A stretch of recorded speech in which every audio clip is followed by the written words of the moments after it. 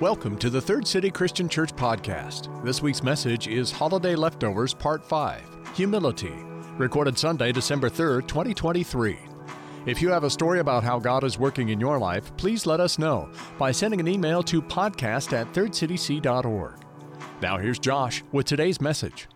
Well, good morning, Third City. We are about 10 days removed from Thanksgiving. And as I think about that number of days, you may have an item in your fridge that you're going to discover this afternoon. That's right. It's going to be wrapped in aluminum foil. It will not be labeled. And you're going to open it, and I love this because whenever you hear this phrase, you know someone's trying to start a fight. There's two types of people in this world. One type will open that foil, will look at it, will use what I would say is probably good common sense. They will close the foil and find the trash can. That person will live to fight another day. The other person, which I'm ashamed to say I probably fall in this category, will open it, smell it, make a guess at what it is, and then use the logic that if I put that in the microwave for long enough, there won't be anything in there that's going to kill me. Every healthcare provider in the room just cringed and said, oh my goodness, he's going to kill someone today. This literally happened, I believe it was Friday night. My wife made mention that there was a dip that was still in the fridge in a small container from Thanksgiving. It had seafood, cream cheese, Worcestershire sauce, they're really gross, mustard, ketchup, garlic powder, onion powder, salt. And yes, I ate the rest of what that was 8 days after Thanksgiving, and I probably shouldn't have. We are in this holiday leftovers series, and the idea behind this series is that God would hope that you would leave love behind in all of the places that you find yourself. Like all of the relationships, all the interactions, that you would leave behind love. And as I was thinking about that, and as you're thinking about that, many theologians have stated that love is the natural outgrowth of a relationship with our Savior. Like if we're in a saving relationship with Jesus, love should just naturally spring out. It should just naturally blossom. It should naturally be present if we're in that saving relationship with Jesus. And if that wasn't enough to convince you why we should be looking at love, 1 John chapter 4 is another place of one of my favorite sections of Scripture. 1 John in itself is full of challenging content. If you're ever wanting to go, with New Year's coming, if you want to challenge yourself, read and journal and respond to 1 John. That will give you enough to work on for the year. But 1 John chapter 4 says this, "Dear friends, let us love one another, for love comes from God. Everyone who loves has been born of God and knows God. Whoever does not love does not know God, because God is love. This is how God showed his love among us. He sent his one and only Son into the world that we might live through him. This is love, not that we loved God, but that he loved us and sent his Son as an atoning sacrifice for our sins. Dear friends, since God so loved us, we also ought to love one another. No one has ever seen God, but if we love one another, God lives in us, and his love is made complete in us." This whole statement that to know God, to love is to know God, and to know God is to love, that should be enough that we would pay attention to what we're leaving behind, and that we would want what we leave behind in all of our interactions, regardless of it being holiday season. Like this should happen during that holiday-less month of August. You should leave behind love in all of your interactions. And so as we look at that, we've been looking at 1 Corinthians chapter 13, and the writer of this letter to this church was a little bit poetic at times, and I love how he presents what love is. And this gets used in weddings a lot. But what I love about it is he gives you some of the things that you want love to be and some of the things that you don't want love to be. So as we're looking at holiday leftovers, we should go, this is going to be a list of things that we want to leave behind and things we don't. So like when people come to your house for Thanksgiving, you're like, please leave the pumpkin pie. Please take your weird salad. Please leave that stuffing, because if it gets dried out, I can just put some water on it. Your dry turkey, go ahead and take that with you. I appreciate it. Thank you. Anything with seafood, fish at Thanksgiving? Yes, thank you. That can go. You know, so when we look at 1 Corinthians chapter 13, I want you to hear it that way. There's going to be things that the writer says, we want this, and other things that we don't want. Because love is patient. Love is kind. It does not envy. It does not boast. It is not proud. It is not rude. It is not self-seeking. It is not easily angered. It keeps no record of wrongs. Love does not delight in evil, but rejoices with truth. It always protects, always trusts, always hopes, and always perseveres. So today, as we're looking at that that third piece of this verse, and what love is patient, love is kind, I get this topic of it does not envy, it does not boast, it is not proud. And so the idea of not being proud or talking about humility, the irony of standing on a stage while you look at me and I'm going to talk to you about humility, the irony is thick. But it's the right place to talk about this, because envy and pride, what that can do and what that has done to the world around us is incredible. I believe it to be the source of all of the hurt that we deal with in relation to humanity. I believe that envy, jealousy, and pride are the original source. The same writer, Paul, wrote another letter to his friend James. And this is what he had to say about pride, envy, and humility. I want you to listen for those three words in James chapter 3. He said this, he said, "Who is wise and understanding among you? Let him show it by his good life, by deeds done in the humility that comes from wisdom. But if you harbor bitter envy and selfish ambition in your hearts, do not boast about it or deny the truth. Such wisdom does not come down from heaven, but it is earthly, unspiritual, of the devil." Like he was talking, I sound like Waterboy's mom when I said that. But it's true. It is true. If you harbor bitter envy and selfish ambition in your hearts, that does not come from heaven. It is earthly, unspiritual, of the devil. And then he makes this statement, "For where you have envy and selfish ambition, there you will find disorder and every evil practice." To use the phraseology from Rooted, you're going to find depravity wherever there is envy and jealousy and pride. You will find deep depravity, broken relationships, chaos, creation in the way that God did not intend it to exist. And there's no better illustration of this than the Garden of Eden. I look back at Adam and Eve, I love being able to find original traces of where did all of this get out of sorts. You have Adam and Eve that are existing in perfect relationship with God. There is perfect harmony, peace, glorious relationship between God creator and creation mankind. All of creation is just clicking the way God intended.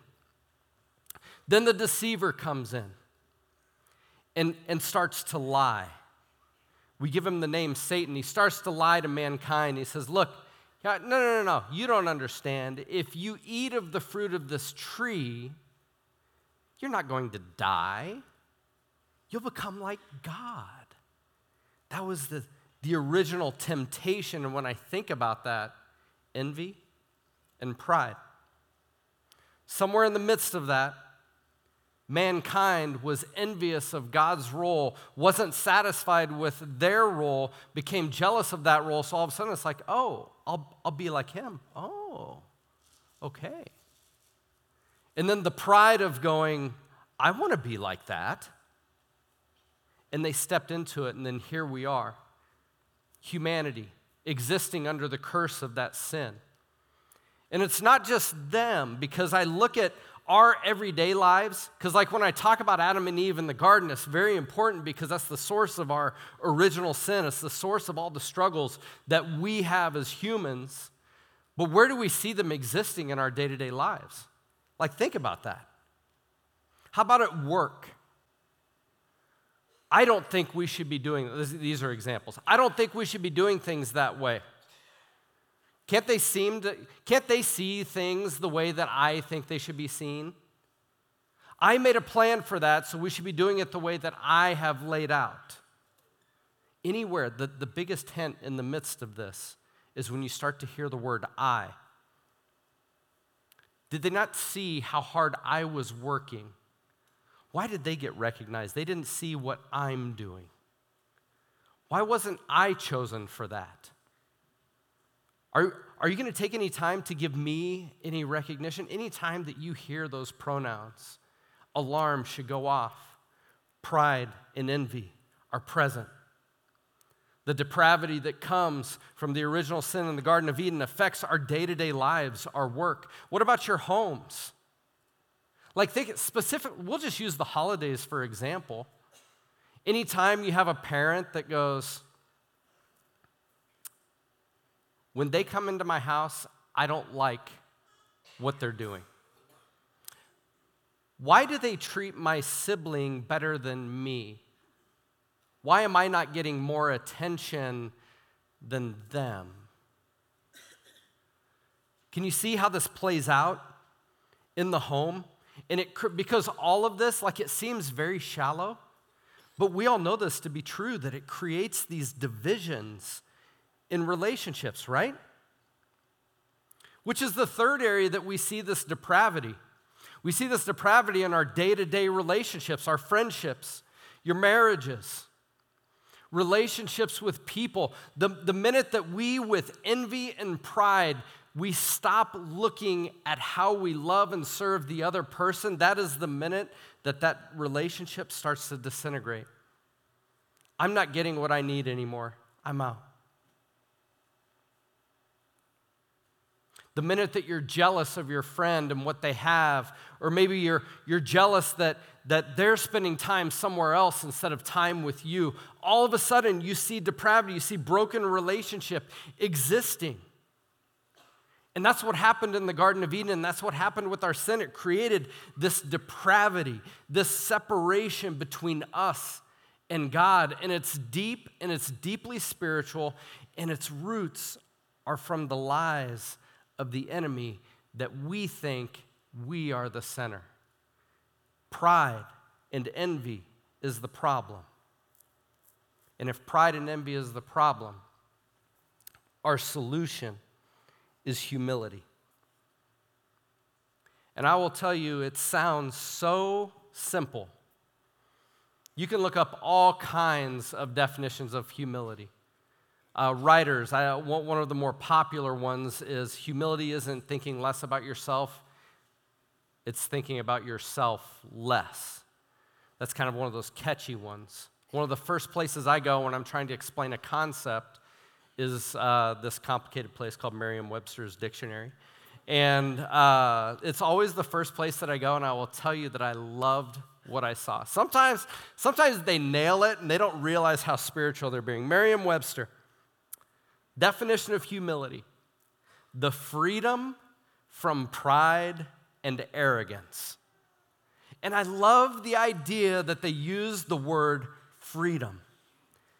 Because when you use the word freedom, it means that if you're not humble, you're in bondage. There is something there that is holding you back, that is limiting life, and the freedom from pride and arrogance.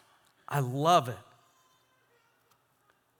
C.S. Lewis stated it this way: Now, you have to forgive me. I was going to try to do an English accent. I'm not near as swanky as many of the other communicators. I was worried that if I would start Old English, I would end up Australian, and it would just confuse everybody.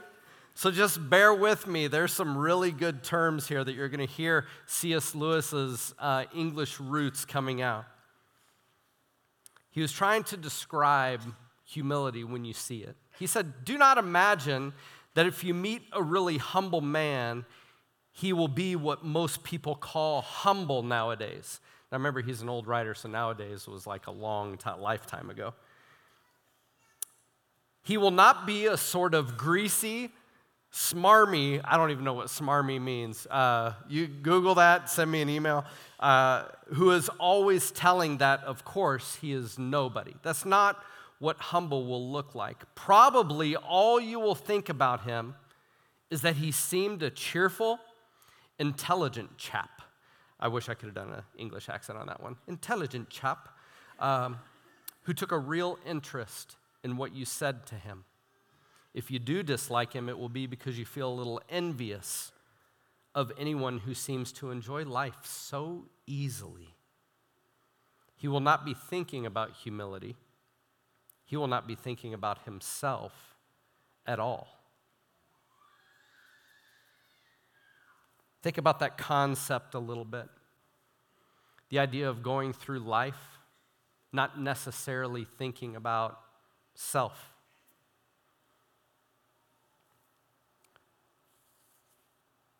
The same writer, Paul, wrote a letter to this church in Philippi. And I love this as a Christmas verse. I love that I'm reading this during the Christmas season. It speaks to humility. It speaks to his heart on how he wants to see people live. And this is the part of Third City where solution comes in. Like if you say, how then should we live? It's like Paul is answering the question. He said, if you have any encouragement from being united with Christ, if you have any comfort from his love, if you have any fellowship with the Spirit, any tenderness and compassion, then make my joy complete by being like-minded, having the same love, being one in spirit and purpose. It's like he's pleading with this church, going, would you please, if you've had any joy in having your life united with Christ, would you please live this way? So let your ears perk. You're going to hear some common words. Do nothing out of selfish ambition or vain conceit. Can you hear pride in that sentence? Selfish ambition, vain conceit. But in humility, consider others better than yourselves. Each of you should look not only to your own interests, but also to the interests of others. And this is where the rubber hits the road. Your attitude should be the same as that of Christ Jesus, who being in very nature God, did not consider equality with God something to be grasped, but made himself nothing, taking the very nature of a servant, being made in human likeness, and being found in appearance as a man, he humbled himself and became obedient to death, even death on a cross. Therefore, God exalted him to the highest place and gave him the name that is above every name, that in the name of Jesus every knee should bow in heaven and on earth and under the earth, and every tongue confess that Jesus Christ is Lord, to the glory of God the Father. The posture of Creator God coming to earth, and the posture, we hear these words like servant, made himself nothing, humbled himself, obedience. Like these aren't the types of things that we would assume would be modeled for us, like when it comes to simplicity of following Christ, but it's right here. God modeled humility. No better model than at Christmas, the God of creation, the God of the universe, choosing to come down into this mess of a world. Like, think about that for a minute. If you read the totality of Scripture from Genesis all the way through, you're going to see nothing but mankind rebelling against God, telling God they don't need Him, telling God that, to the point that they don't want Him. And God still chose to insert Himself into that mess, that existence full of selfish ambition. Vain conceit is what our world is full of, and pride and envy. And He said, I'm going there. And when He came in, He didn't come in the most glorious of settings. It was a humble room that had livestock in it. It was to a single mother, pledged to be married to another man. Even when He was a young boy, He had to dodge genocide, the authorities and leaders that wanted to kill Him as a toddler. And eventually, other leaders would succeed in killing Him as an adult man. Over the course of His life, He would be completely misunderstood, but He never got off mission, never got angry. He walked forward with humility. When lepers crossed His path, He didn't avoid them like the rest of society. He didn't scream out unclean. He reached out and touched them. When people that were entrenched in sin and embarrassed because of their life circumstance and everybody else would shame them and ignore them, Jesus engaged with them. He crossed racial boundaries and stepped into the lives of others wholeheartedly, speaking dignity and truth into a Samaritan woman at a well. When there was a woman that was outcast by her culture, her society, that nobody would give her any attention because of her physical ailment, Jesus stopped the busyness of His life. Why? Because He was humble and He made time for her. People that were crippled couldn't walk, and people would walk by them day after day after day. Jesus made time. He chose humility, Third City. When He was wrongfully accused and put on trial and lied about, He didn't shake His fist and go, "You are all wrong."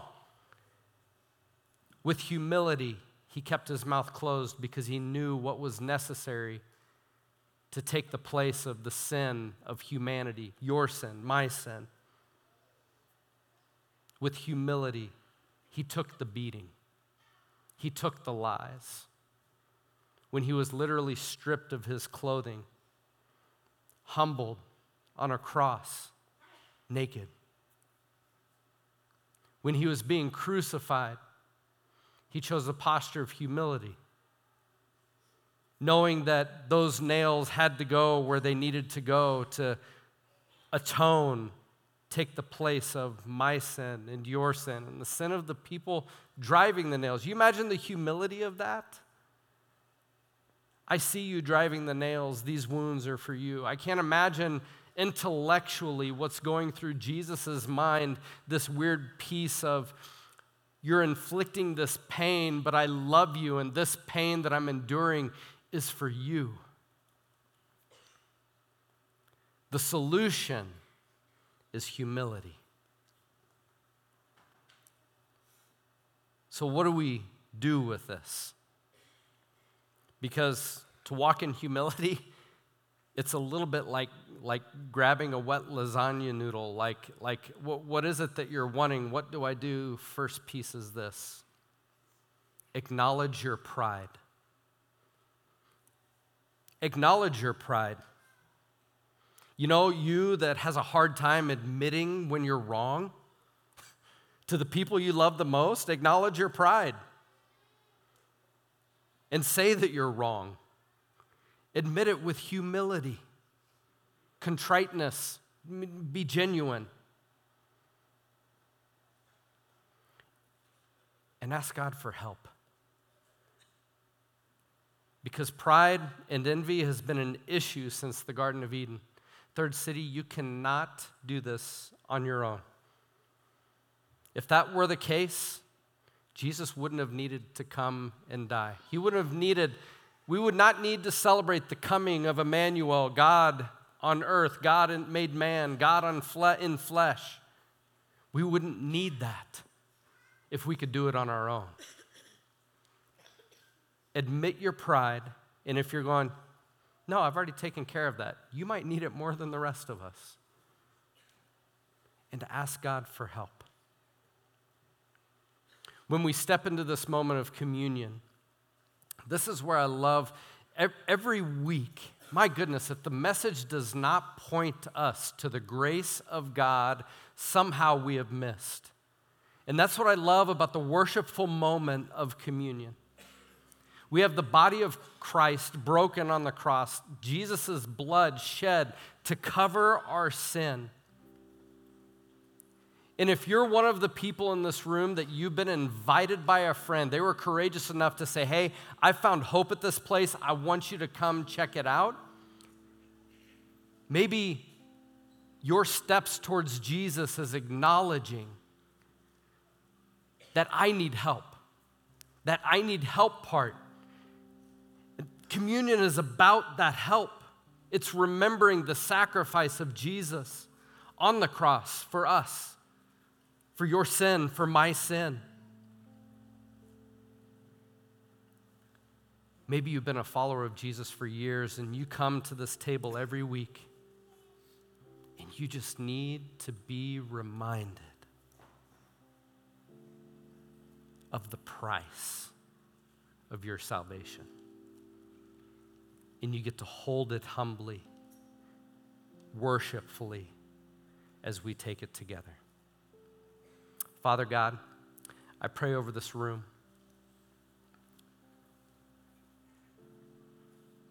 Lord, there's no way that we could find ourselves to be perfectly like you.